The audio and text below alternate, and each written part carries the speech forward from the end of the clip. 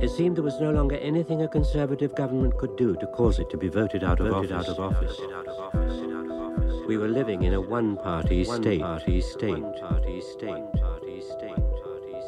It is difficult to recall the shock with which we realized our alienation from the events that were taking place in front of us. Robinson's first reaction was one of spleen.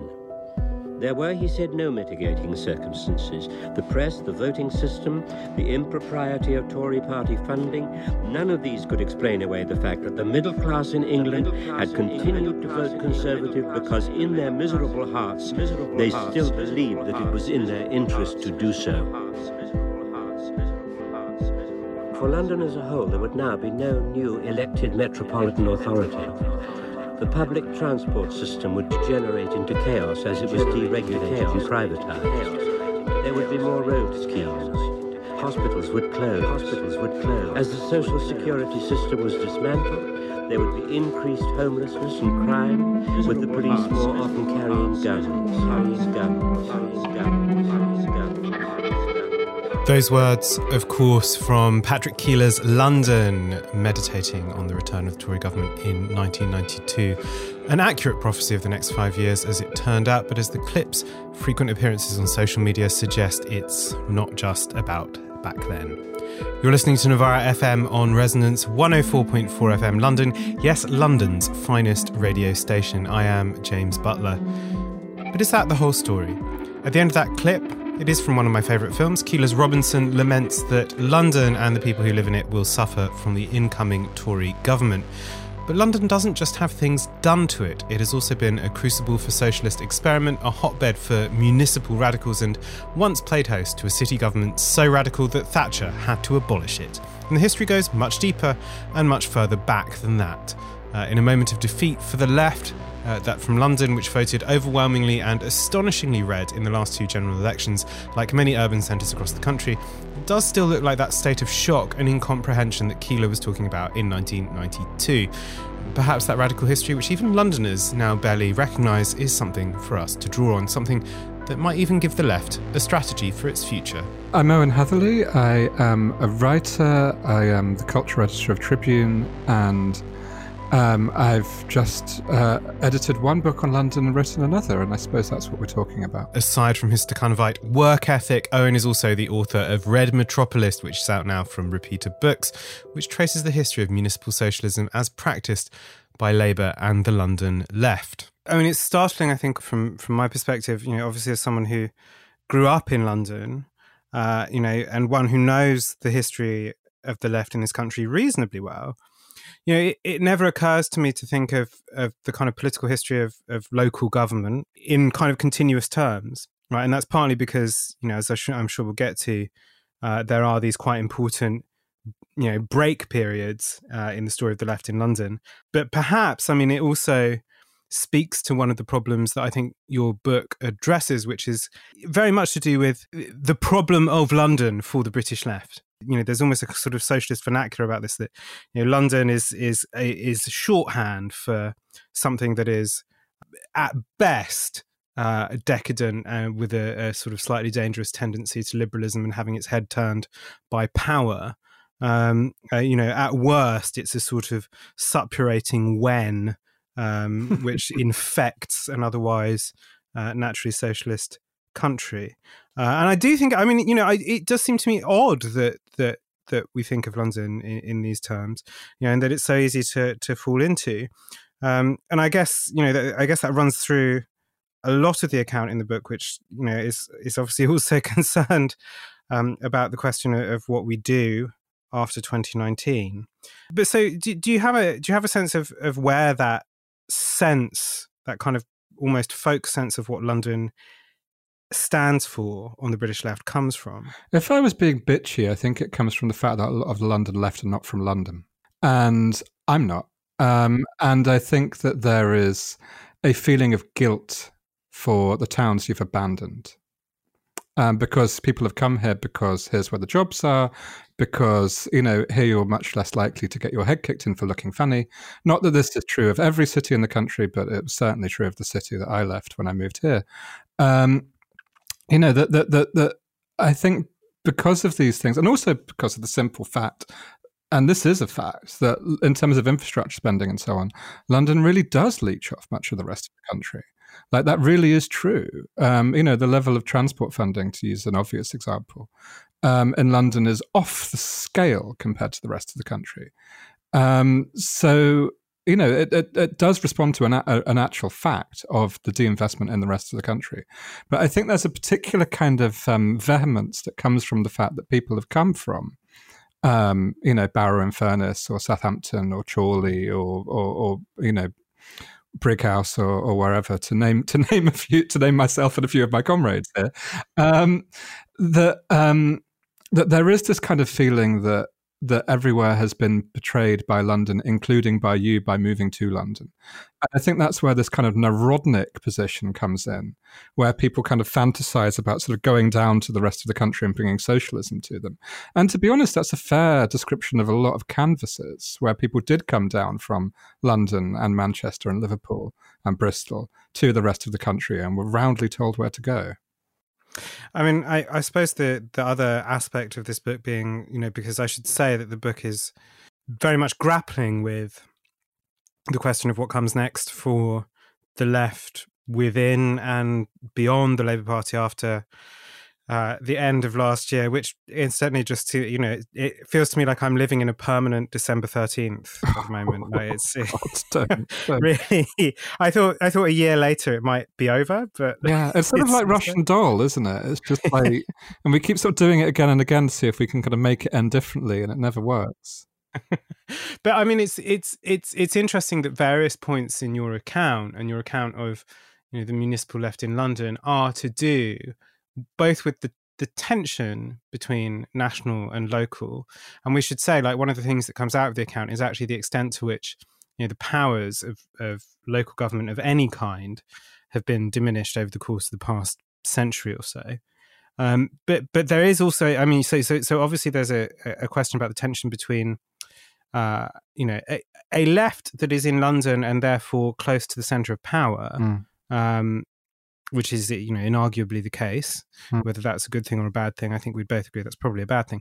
But it's close to the centre of power. Is there a danger of foregoing the national question and instead focusing on the local? Or are there instances of kind of recovery from defeat through the local and the municipal in the history of the London left? Yes. And I think our opponents have always been very, very conscious of this. So the kind of first real example of this, I think, is under Herbert Morrison, and the second is under Ken Livingstone, and their different fate is quite interesting. So after the kind of ignominious collapse of the fairly terrible Labour government of 1929 to 31, which basically collapses because the shadow cabinet vote against austerity and the leaders go off to form a national government of the Tories, the London Labour Party, which is led by the transport minister in that government, Herbert Morrison, explicitly treats London as a testbed, as a microcosm for government, that a Labour government will be like this. And it's a spectacular success. It's not entirely what the London left had hoped for beforehand, which we can maybe talk about later, but on its own terms, it transformed London for with effects that lasted for decades. The housing and health and public space in London became immeasurably better under Morrison's rule from 1934 to 1940, and then they stayed in power until the London County Council was abolished in 1965. That just things like, to use an obvious example, because it's a thing the left are very sentimental over, the National Health Service. Everyone seems to think the National Health Service kind of sprung entirely out of South Wales or from the head of Honoria and Bevan. And of course, London County Council under Morrison had free at the point of use healthcare from 1934. That the NHS was tested in the capital for some years before it was in national government, and the fact that that's not talked about intrigues me. Just there's it kind of features a little bit in Finsbury Health Centre, because then it's tied to the kind of wonderful personality of Bertolt Lebetkin. But Finsbury was one of about a dozen health centres like that. It just happened to be architecturally the most interesting.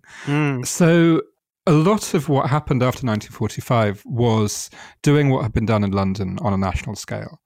And some of the problems with it come from that as well. The nationalised companies that were set up by Herbert Morrison after 1945 were modelled completely on London Transport, which he had created in 1933. And the Act of Parliament was brought in when Labour in power and was passed by the national government. And these bodies were generally much, much less accountable than the left had hoped for before 1934. They didn't have a great deal of workers' control. They had trade union members on the board, but they were, expected to kind of think in a sort of business-like way, whatever that means. But that what then happened to British Rail and British Steel and coal and electricity and so on was modelled on that.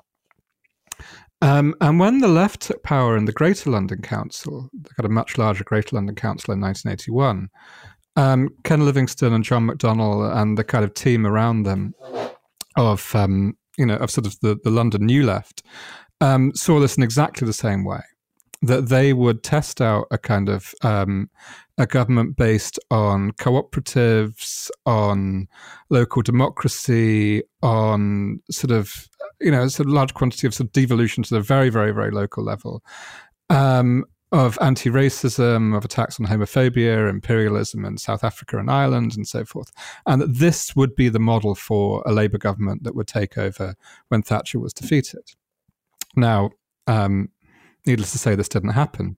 And one reason why it didn't happen is that the Great London Council was abolished in 1986, which is, roughly on the level of now abolishing the Welsh Assembly or the Scottish Parliament. And it was incredible that they got away with it.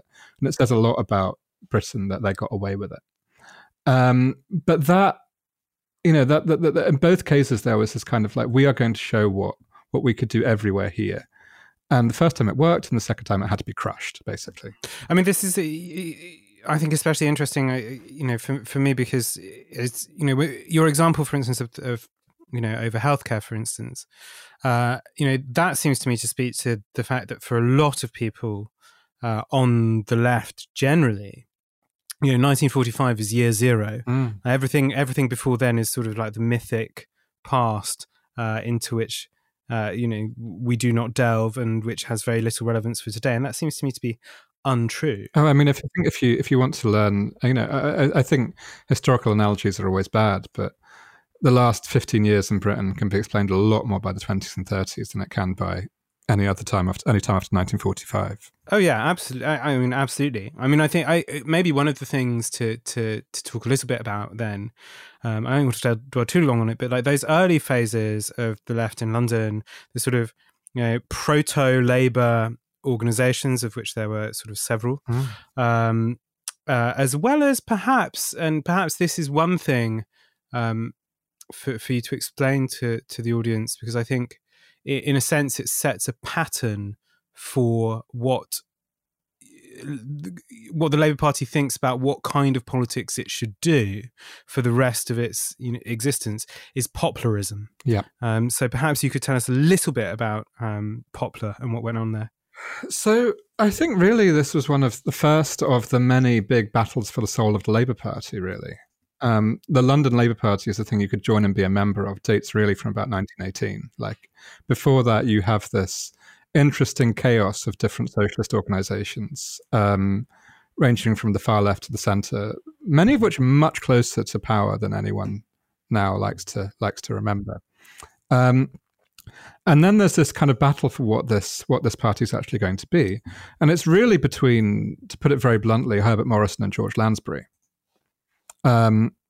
Both of whom come from quite a similar tradition, both of whom came from the far left. Morrison had been in the Social Democratic Federation, had been a conscientious objector in the First World War, did market gardening in Letchworth, all the sort of stuff that the road to Wigan Pier takes the piss out of. When London Labour Party started to take control of councils, which they did in 4 South London boroughs and then the kind of East London borough of Poplar, there was this question of what you did with the machine that you found there. Did you try and work the machine in an efficient way, or did you break the machine and try and create something else? And Poplar was very committed to breaking the machine and doing something else. So they, it was one of the poorest boroughs in London, one of the poorest boroughs in the country, very high unemployment after the depression that followed the First World War. And one of the kind of things that the kind of borough structure, the boroughs were actually brought in by a Tory government in the 1890s in order to curb the power of the London County Council. I think borough abolition is one of the more radical positions implied in the book that that no one's really picked up on. I'm pro.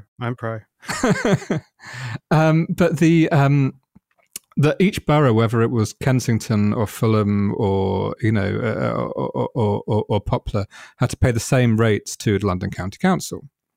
And for Poplar, this was just absurd. It was like we can't pay this. We can't do the program that we plan to do, which is of public works and council housing and health centres and trying to do something about the appalling state these people find themselves in, while paying a load of money to the LCC. Why shouldn't Kensington pay more and us less? So a question for today as well. A question for today. And so after kind of trying to convince the LCC to change the rules and failing, they refused to set the rate. And for that, they are taken to court. Minnie Lansbury, who was George Lansbury's daughter-in-law, and who's immortalised by a clock in Bromley by Bow, actually died in prison of pneumonia. So, this is it was, to call it a bitter struggle is just sort of a cliche that doesn't really do justice to the scale of this thing. But in the long run, they won. They won the argument, as they say. But they won the argument in that the law was actually changed because of what they did. But there was a real kind of fear on the part of Morrison that every London council would follow suit. And he, in the kind of politics which he's kind of best known for, was this kind of trying to make Labour electable. And there's this kind of constant paradox for what the Labour left does that I really don't think should be downplayed, which is that what a radical left council does, and this includes Poplar in the 1920s, Claycross in the 1970s, the GLC or Liverpool in the 1980s, tends to be very, very popular in the place where it's doing it. But it tends to be used by the tabloid press elsewhere to scare the hell out of everyone else. And it does that very successfully. The 80s is a great example of that. The GLC was hugely popular in London. Liverpool Council was hugely popular in Liverpool. But I think it's actually probably true to say a lot of people in, Kettering or Kidderminster probably didn't vote Labour because of the scare stories they'd heard about those councils. I don't think that's actually untrue.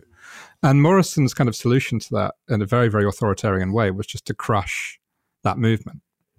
And wasn't able to crush it absolutely. I mean, Lansbury even ends up being Labour leader for a few years, and is the most obvious precursor for the one that we had until earlier this year. But he ends up expelling a whole load of local Labour parties, Morrison, on the pretext that most of them were close to the Communist Party, which again is totally true. The Labour Party in the 1920s, when it was kind of in formation, was frequently very close to the Communist Party. Many of the Poplar councillors, including Minnie Lansbury, were also members of the Communist Party. There was a Communist MP in Battersea, Shapurji Saklavala, who was a communist, was a member of the Communist Party and was officially backed by Labour. You had Bethnal Green Council at that point building a Lenin estate, which is currently officially known as the Cambridge Heath Estate, but it will always be the Lenin Estate for me. So, that this was actually based on fact. And the Labour Party, as Morrison had to create it, had to purge those elements. It had to purge anyone that was committed to direct action, and it had to purge anyone that was committed to working with the Communist Party. And the kind of London Labour Party that then emerges in the early 30s and does a lot of interesting things has had the Marxism purged out of it. Mm-mm. I mean, it's also, I think, sort of startling, to think of the way in which this anticipates the sort of hesitancy that attends the GLC later on, when they worry about exactly how far they can take. This is the source of kind of conflict between John McDonnell and Ken Livingstone about how far they can take their budgetary measures. What laws it would be permissible to break, if any. But I suppose, the other side of it, and obviously it's a huge part of your book, and it's partly because it is, I think, the major engine of kind of political unrest in the capital today, and that's housing. Yeah. And so it's striking to me that actually these early Labour councils, or these early exercises in the Labour left, do pay quite significant attention to housing. And I'm speaking to you from Bermondsey, where there is still the legacy of early left wing, in this case, kind of Quaker Labour MPs, Labour mayor, the Salters, both of whom were active in Labour politics, and their legacy is very much a kind of bread and roses legacy. Actually, it's not just somewhere to live, but a kind of beautiful place to live as well. So they take this very seriously, and then it seems to me that the later incarnation here, so the GLC, this under Livingstone during the Thatcher period, there's much less coherency and much less concern around the housing question, and this occupies quite a lot of your thinking in the book. Why is that the case? I think the very, very simple answer is because it had been solved. I know comrades on the ultra left will tell you that that the housing crisis is eternal for the working class, and there is always a housing crisis. But this is bollocks. There are housing crises, but some crises are more crisisy than others. Let's say, and by the 1980s. The 90 years of municipal socialism in London have eliminated a lot of the problems of landlordism, of unsafe and insanitary housing, of rough sleeping, of overcrowding. These still survive in pockets at that point, of course, but vastly less than now, and vastly less than when they came to power in 1934. The difference cannot be gainsaid. And so, to be really, really blunt about it, I think they just forgot. I just don't think they knew what was possible, because it had been eliminated. It's in the same way that TB had been eliminated. They didn't worry about building mass council housing because it was already there, and they didn't think it would ever go away. So it was just not their focus. And in fairness to them, it didn't need to be their focus. London was shrinking. Yeah, I think that's really interesting, actually, the population change. And I think it's worth sort of getting into a bit. So London now, I think, is either just under or just over 9 million people, which is its historic high. And it was close to that in 1939. By 1979, it had fallen to 6 million. So you have 3 times the population of Birmingham has left London in those decades. And so, a lot of the kind of early gentrification that people write about, that someone like Raphael Samuel writes about very interestingly in Spitalfields and so on, and that happens in places like Camden and Notting Hill in the 70s. That's happening in a backdrop of people, particularly the sort of skilled white working class, that in places like kind of Southwark, going off to live in new towns and going off to live in Kent en masse, and being encouraged by London's local government to do it. London was building housing elsewhere, and building factories also elsewhere. And generally, a lot of people who were kind of sick of London for various reasons, some of them good reasons, some of them racist reasons, buggered off. And I don't necessarily think that should be repeated in quite the same way. But in a situation where London currently seems to imagine that, one day it will be a city of 20 million, I think it's something that's worth looking at. Yeah. So this is all happening. And of course, one of the side effects of it is that there's just a ton of housing.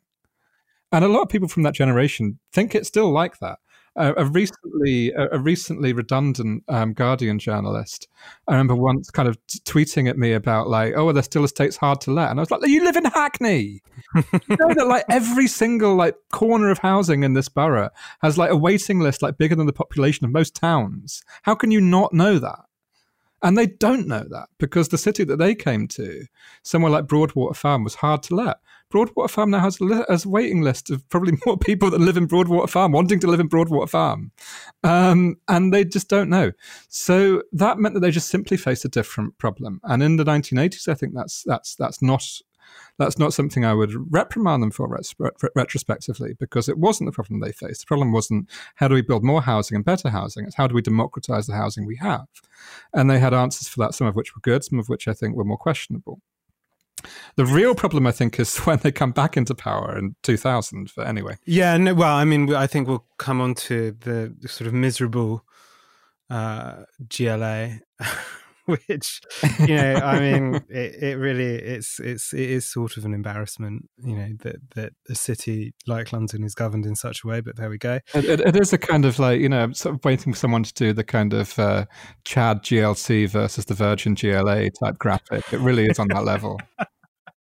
I mean, I'm assuming some listener to this show will go away and make that meme. I would very much like that. Please at me in.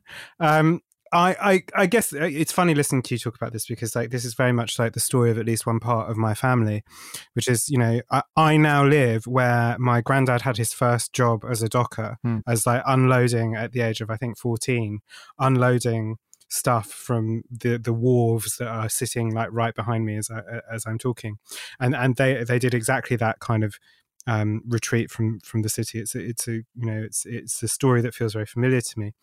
One of the consequences of this kind of concertina-like population growth, right? Like out in out. Is what you call accidental desegregation, right? So it's not like Paris. We don't have like a huge suburban ring of the poor or the migrant or, you know, whatever. It's cheap by jowl, and that is accidental. Just wonder how far you think it's sustainable, looking at the kind of housing crisis that we have now, because I saw under Cameron the change to permitted development come in, right? So this is the thing that allows office blocks to be reclassified as things that are fit for human habitation, and they sort of, you know, bung poor people in there. You know, these are kind of the high-rise slums that you see stories about every so often. But also, you know, you look at the sort of architectural division, you know, the pour door stuff. So these are separate entrances for kind of council tenants and stuff like that. It seems to me that there is you know, London is an increasingly segregated city in that sense. Like there are these worlds that barely touch each other. What kind of effect does that have on its politics? Well, I mean, one of the kind of chapter epigraphs I used for the book is from China Miéville's City in the City, you know, which is literally about a sort of city where two completely different cities of different names and different languages occupy exactly the same physical space. And it takes quite a while when you're reading it to realize what's going on, that he's not talking about two cities, that these are the same, and that you unsee as you walk around what's happening in the other city that is also the city that you're in. And to be honest, this isn't intended to be bitchy about China. I thought it was a much better book on London than his book about London. I thought absolutely that's what the experience of London is like. But in terms of, you know, the pour doors is such a fantastic sort of way of understanding that, because you are literally dealing with the same space. You are dealing with the same tower. You know, the same tower will have different entrances depending on, like, you know, whether or not you've got the affordable housing, which actually isn't affordable anyway, or whether you've got the, you know, the super prime, as Anna Minson calls it, housing.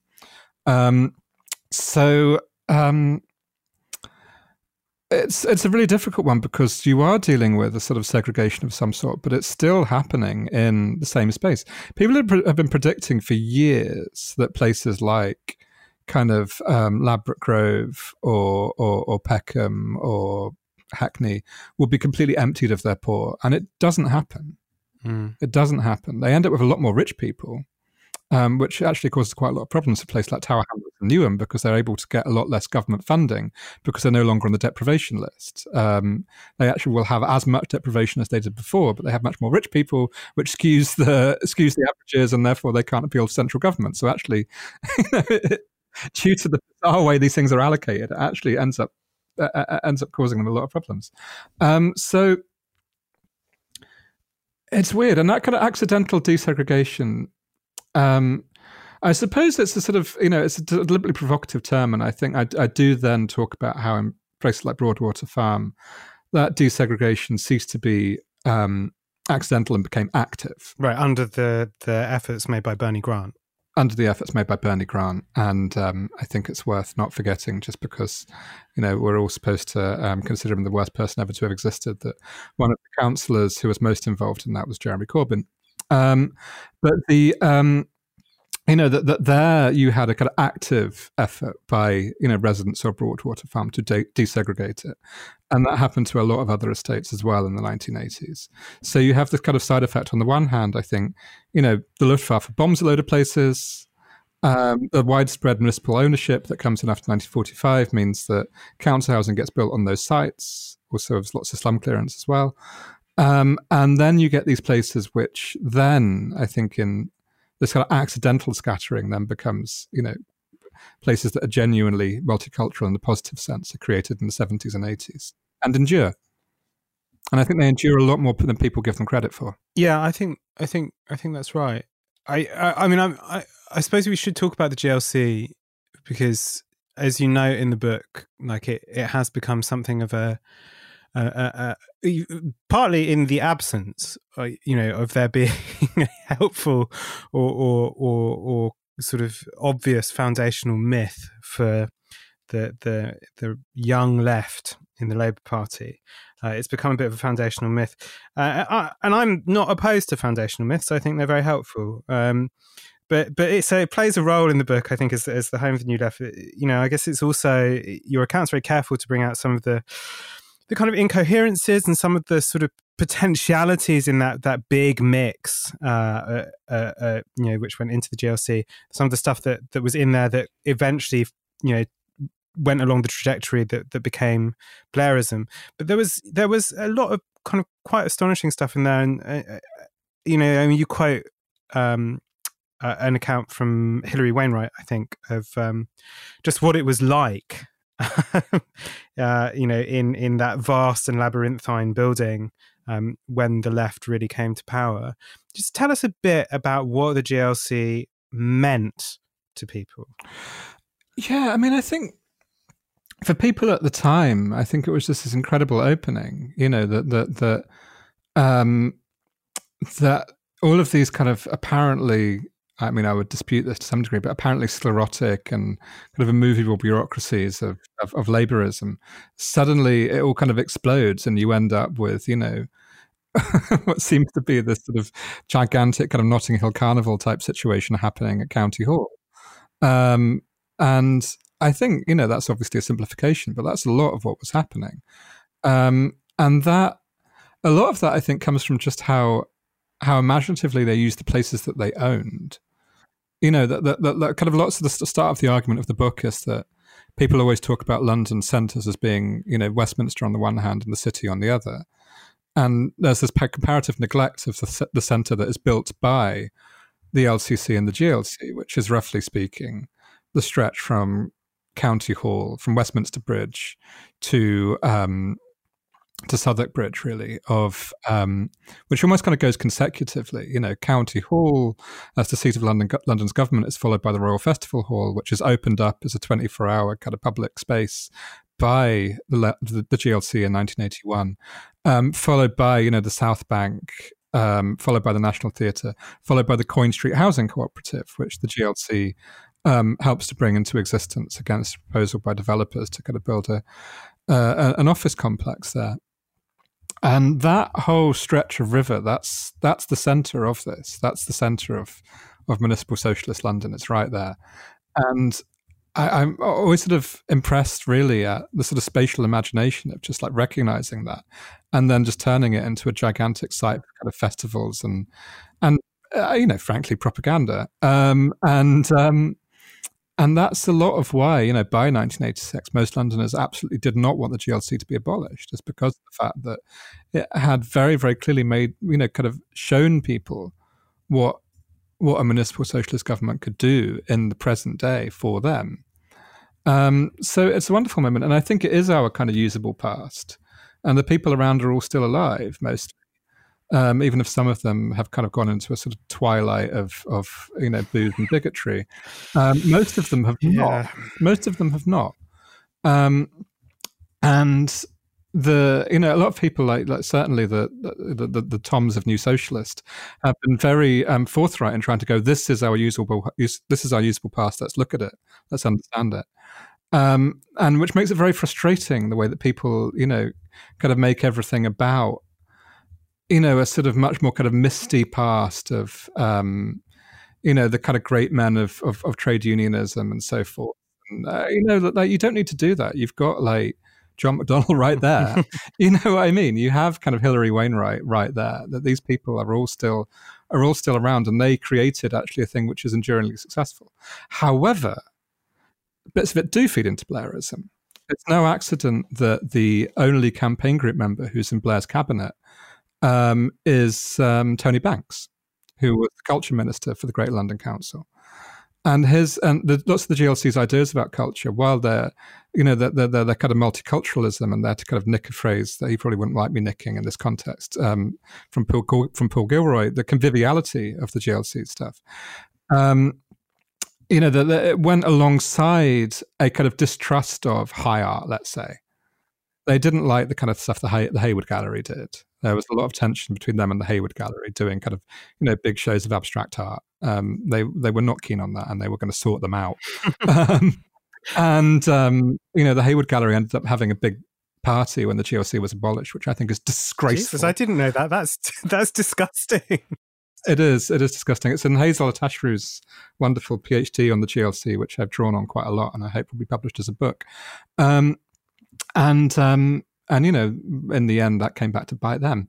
But the one of the reasons they did so is because I think they did kind of worry that they were going to have to stop doing shows on South Korean sculptors, and we're going to have to start having like Billy Bragg and UB40. I mean, it's fair enough anxiety, which I think is fair enough. And that kind of idea of culture as this kind of accessible fun palace is very much one that Banks brought into New Labour. And in some ways, the more attractive things about New Labour of its initial embrace of multiculturalism and modern architecture and cities and coffee and pizza, that all comes straight from the GLC, and that's their legacy in it. Their legacy in it is the Blairite twinks, let's say, which absolutely wouldn't have been anywhere near the Labour right in the 1980s, who were enthusiastically homophobic. Yes, yeah.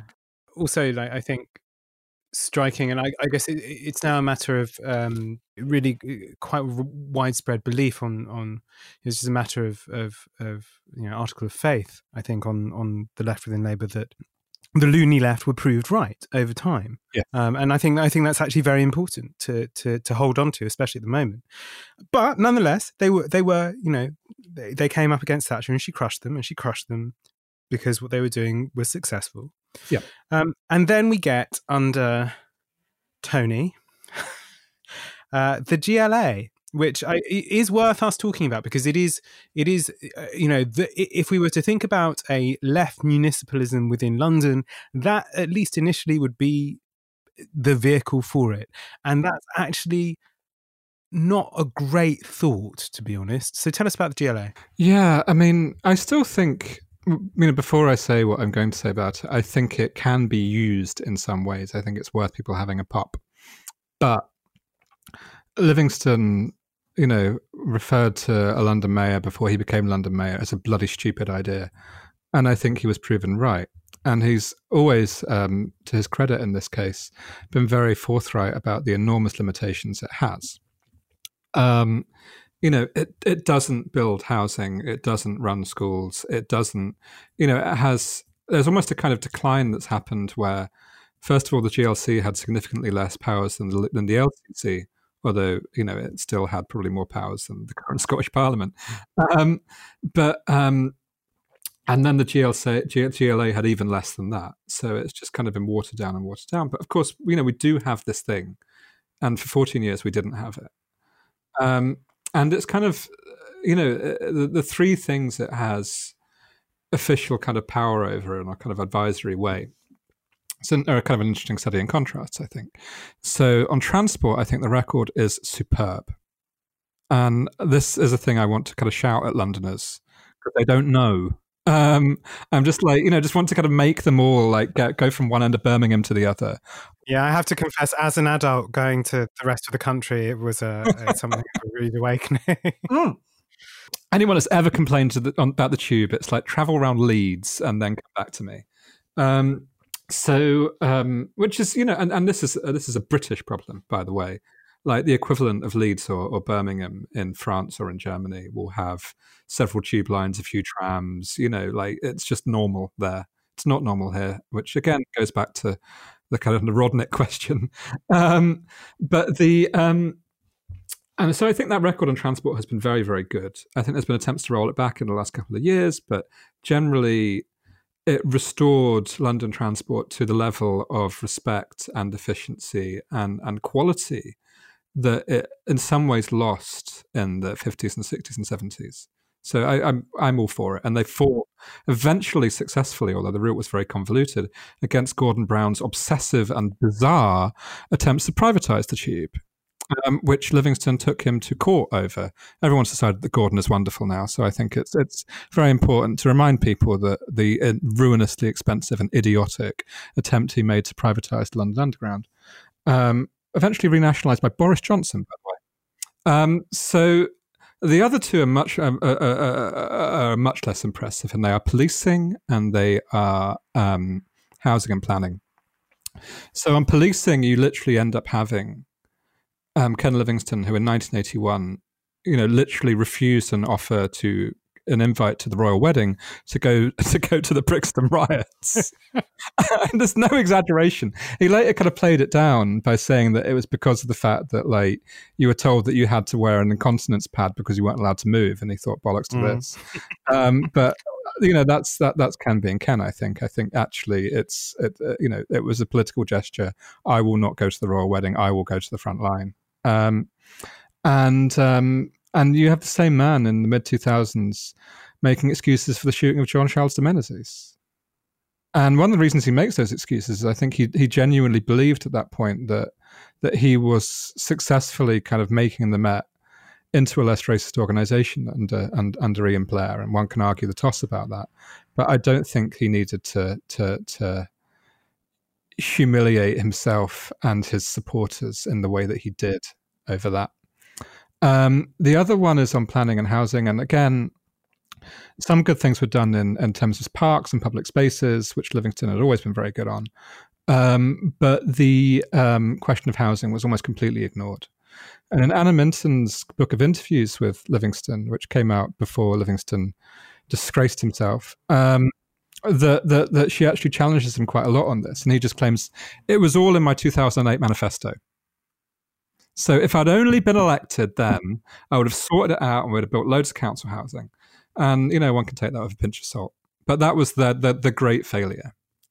I mean, I think we should talk about housing in just a moment. I just want to say on transport, I mean, for people who are not Londoners, they may have missed this, but there have been kind of consistent attacks in the past couple of years from central government on London transport, including, the total gutting of central state grant funding. But now, during the pandemic, these conditions which are being laid by central government, which include the abolition of concessionary fares, these kind of attacks, which are really the sort of, the kind of stuff that, to me, it looks very much like, a desperate attempt to find some way to think, okay, these people are going to blame the mayor for if London transport gets worse, how can we recover any kind of Tory vote in London? Well, we'll try to make him.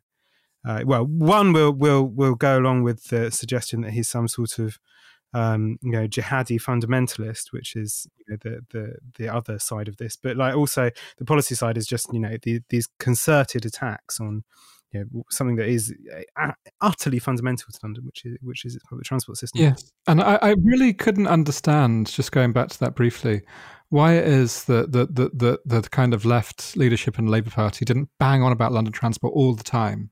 Because there was always this kind of like, well, what will a nationalised thing look like? It'll be like British Rail sandwiches. And it was just so easy to just go, no, it'll look like TfL. Yeah. It's there. It exists.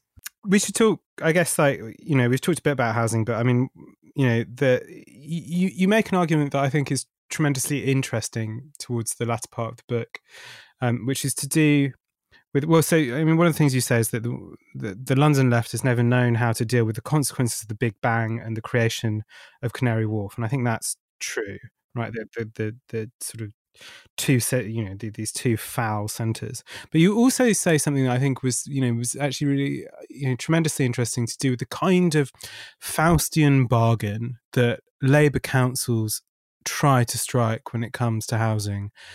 That somehow they will be able to enter into the act of property speculation or some sort of deal with developers which will allow them to miraculously somehow fund everything that they want to do. Yep. And it doesn't seem ever to have worked. So why is it such a persistent idea?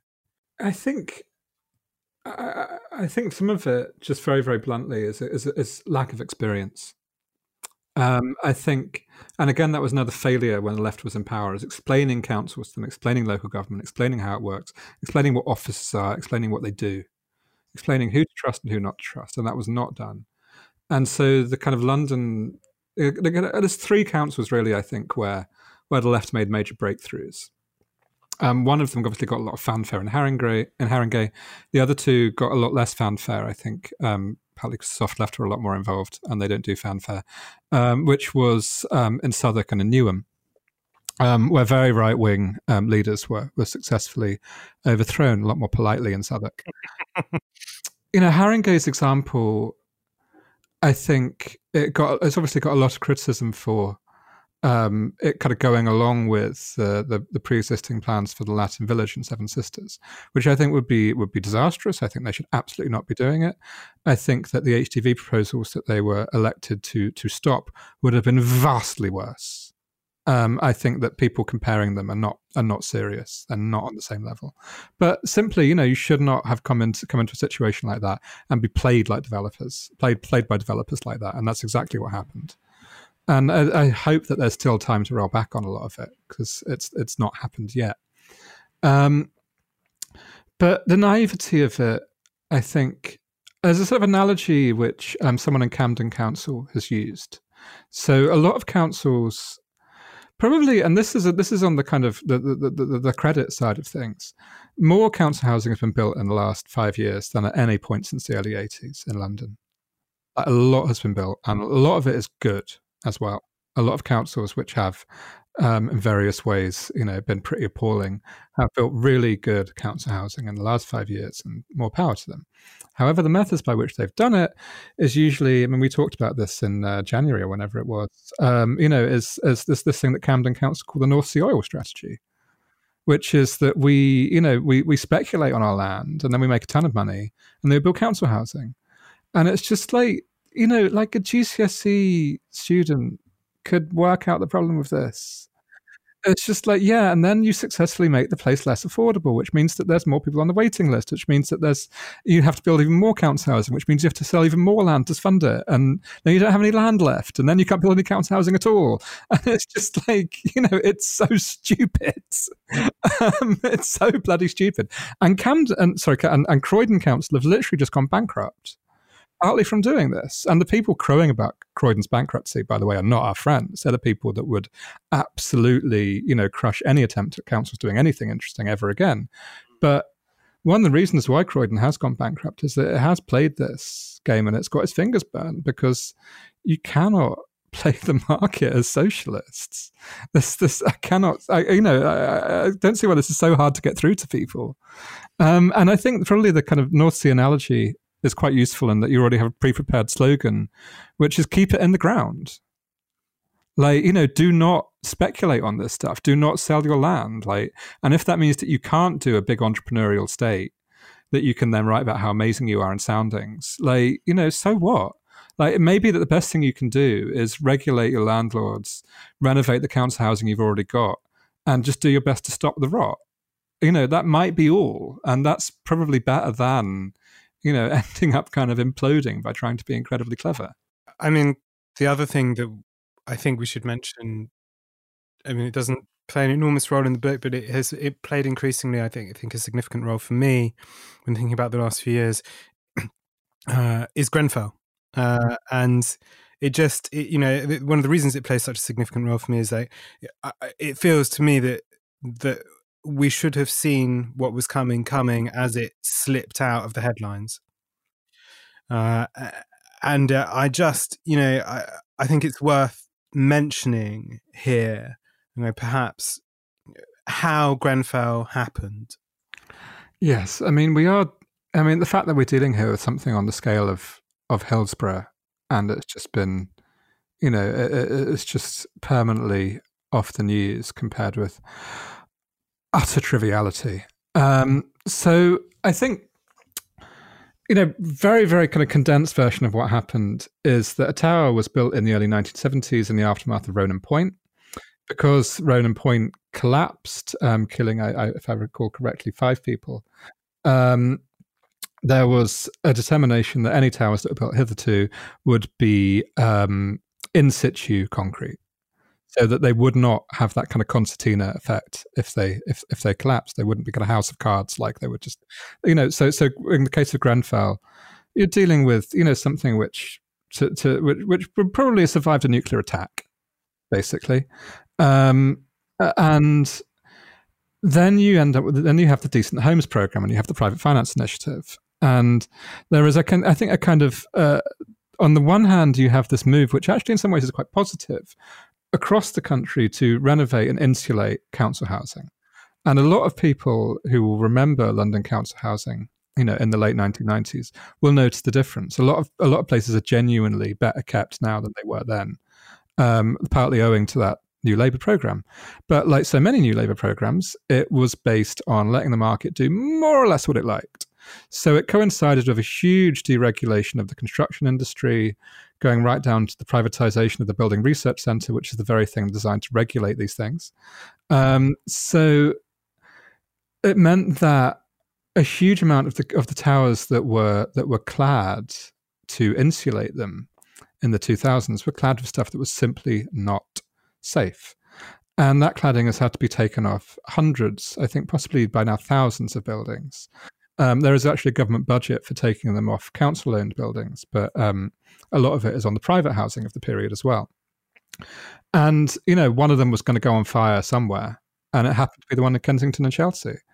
And what that did was just took the lid off, I think, what an affluent London borough is like, which is, kind of on sort of institutionalized system of kind of throwing money at this fabulously wealthy. So Kensington and Chelsea, sends a council tax rebate to its residents, who have among them the richest people on earth, every year. And at the same time, they were ruthlessly enforcing through a tenants management organisation that they fund but do not officially own.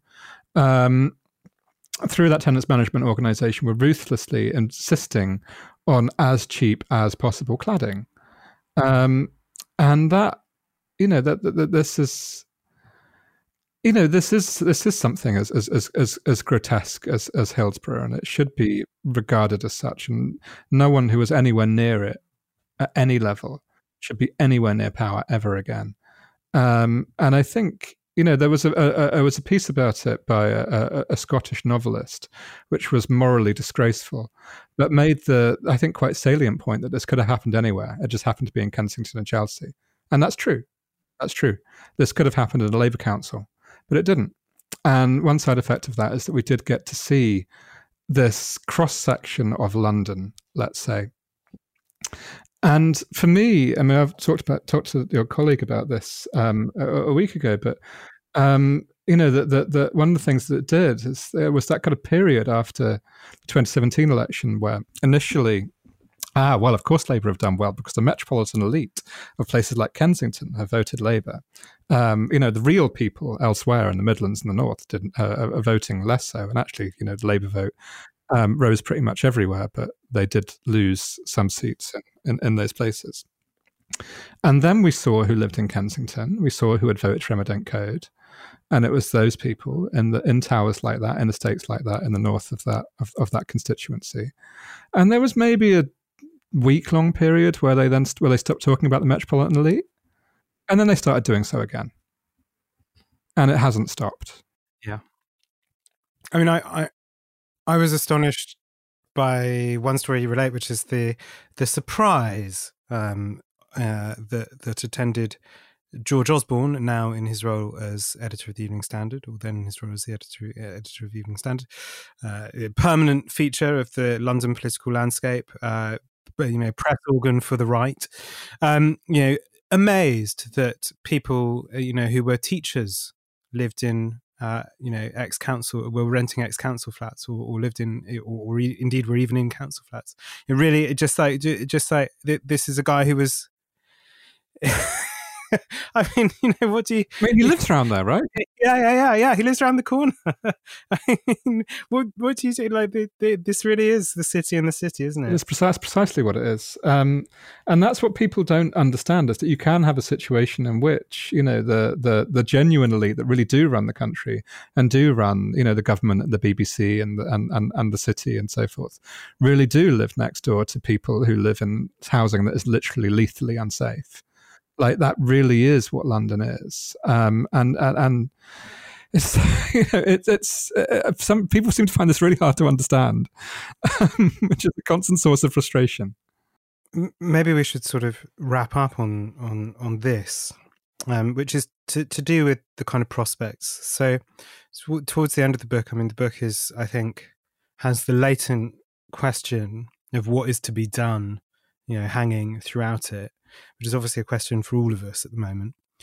And, towards the end of the book, you sketch out some of the current weaknesses of the current incumbent, in City Hall. Sadiq Khan, on the one hand, genuine successes to some degree in, instituting the low emission zone, or bringing it back, in fact. This stuff is very important. At the same time, building an enormously polluting and enormously destructive motorway tunnel in Silvertown. This is, very much Khan's kind of politics. It doesn't surprise me very much. I would say he's a disappointment, but then I didn't have any hope to be disappointed in him in the first place. But it's interesting, of course, that he is now coming up against central government that rather laughably suggests his London plan is too radical. So this sets the stage, I suppose, for your kind of sketch of what a municipally oriented left might undertake, right at the book's end,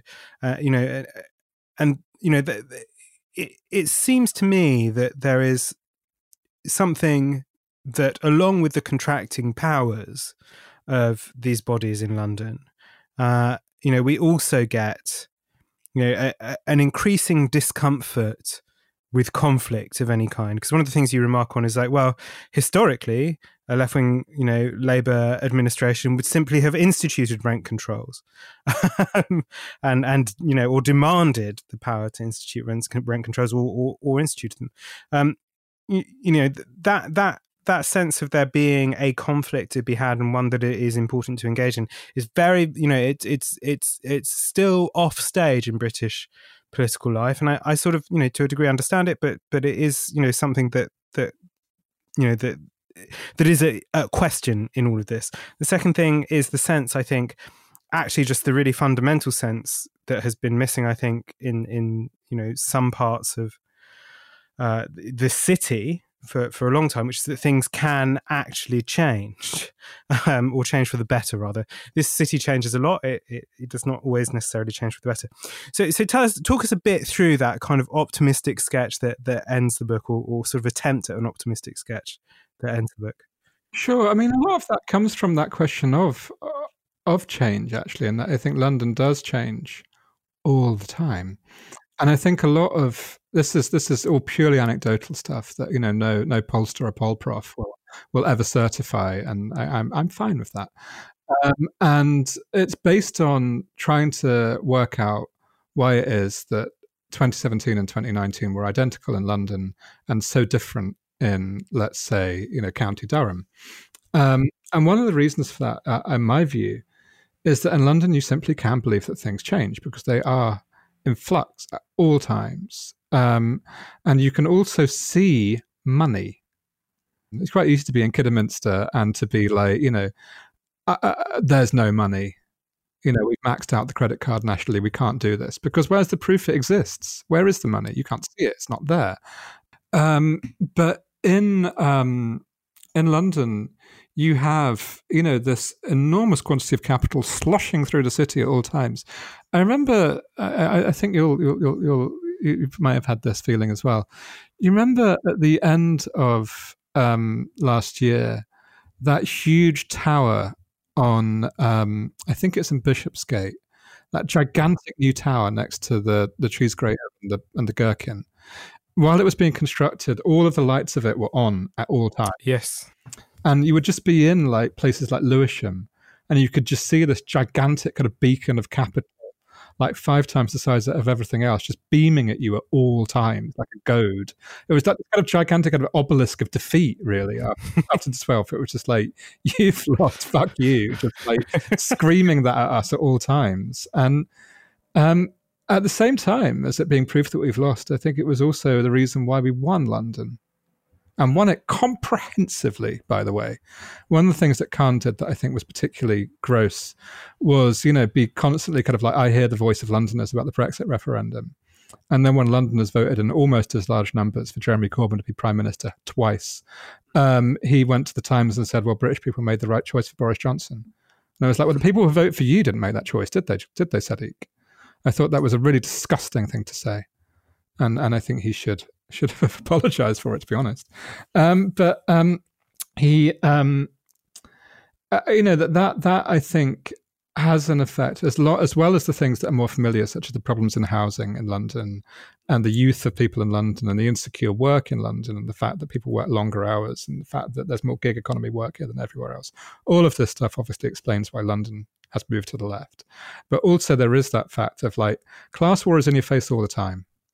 I think a lot of people see the fact that London, that the biggest quantity of support for Corbyn and Corbynism was in London and in the city of Manchester and in Bristol and in Liverpool and, in sort of big cities. There's some sort of like letter that reached the wrong destination, that the class conflict letter should have gone to the imaginary red wall, but actually it went to London. And it was like, well, no, it went to where class conflict is by far the most intense. So of course it went to London. Of course it did. Because you can see class conflict every time you stick your head out your window here. I don't think it's another thing where I'm kind of like, is this not obvious? But anyway, and so I think because of this, there is actually the constituency in London for a radical mayoralty. I think there is a constituency here for trying something like what the GLC tried between 1981 and 1986. It's there. Like, there's loads of people that want it. There's loads of people that would gladly participate in it and would go out to fight for it. Yeah. So, and I think a lot of the powers that London has are at least ameliorative, at the very least. A lot of the things that happen, the London mayor can stop things. The problem with the London mayoralty is it's been very bad at having a positive program on anything other than transport, but it's very good at it has the legal possibility to call in any development and say no. Khan could tomorrow say no to the Latin Village proposals. I from what I hear on the grapevine, that's not actually that unlikely. He could say no to Bishopsgate Goods Yard. He could stop, the mad overdevelopment in Vauxhall. All of these things could actually be, that there are, even with Robert Jenrick trying his best to stop it, Sadiq Khan does actually have the power to stop these things. And they actually have been investing quite significantly in council housing. And that could, I think, quite easily be stepped up. I think one of the things that has to be and this kind of makes you quite unpopular on the kind of on certain kind of parts of the sort of wonkish left, is growth has to stop in London. That doesn't mean going back to the Abercrombie plan of the 40s and London, shrinking to 6 million people. Although I think it probably should shrink significantly. I think that would be a good thing. But the ideas that are in the current London plan, that it will go to 10, 12 million people, are asinine and will be hugely polluting and will mostly be in completely unaffordable housing. And we already know that the idea that you can then kind of hive off a bit of that and build social housing is simply not true. This doesn't happen. Livingston tried to do it. The boroughs are trying to do it. It doesn't work. So although the kind of powers and the finances are far, far, far smaller than McDonnell had at his disposal in the mid-80s, I do think you can have a good fist of it. And I think you can also have a good fist at propaganda. And, to use a sort of sentimental or kind of way of looking at it, you can go to the people. And I think it's very telling that the municipal politician that has done that has actually been Andy Burnham. And I think that's partly because of different personalities. I think Burnham has become less of a bureaucrat with time, and Khan has become more of one. But I think also it's to do with the way that people talk up the North. You can see that as soon as Burnham came out, everyone had this, the king in the North, it's back to the 80s, had this kind of huge kind of wave of enthusiasm for it, which, to be honest, I kind of thought, don't think we didn't see what happened in December.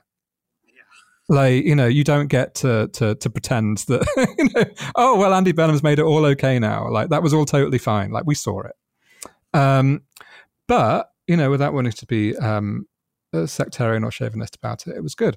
But I think because of that thing that people have of kind of like the North is where socialism happens, someone like Burnham, who comes from a New Labour background but seems to be basically a good egg, was able to kind of go, no, and was able to coalesce the boroughs, they're not called boroughs in Manchester, but let's face it, they're boroughs, that we're able to kind of come out and kind of go and say no, including people like Richard Leese, who are like among the most right-wing Blairites on earth. We're able to kind of come out and go no.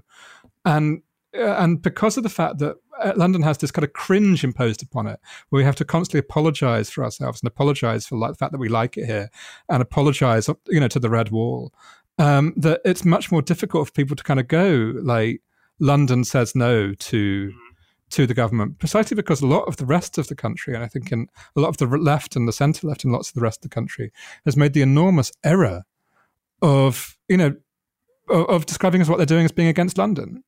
The Scottish Parliament doing, like, the London government. It's like London votes exactly the same way you do.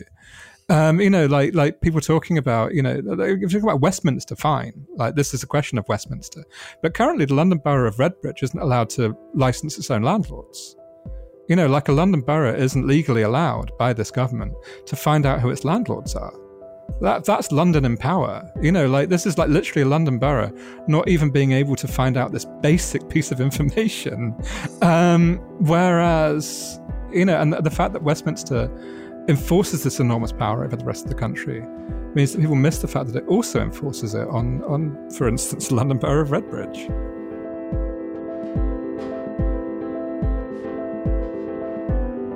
That's it for this week. London is red. Maybe that's something the left should be using. Red Metropolis is out now from Repeater Books, and I really recommend it if I can persuade any of our listeners to make that Virgin GLA versus the Chad GLC meme. Well, you know my Twitter.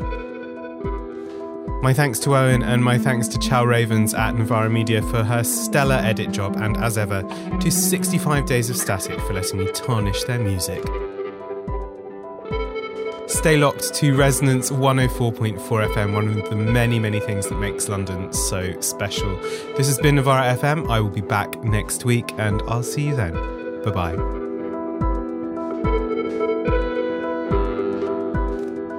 This broadcast was brought to you by Novara Media. Go to novaramedia.com/support.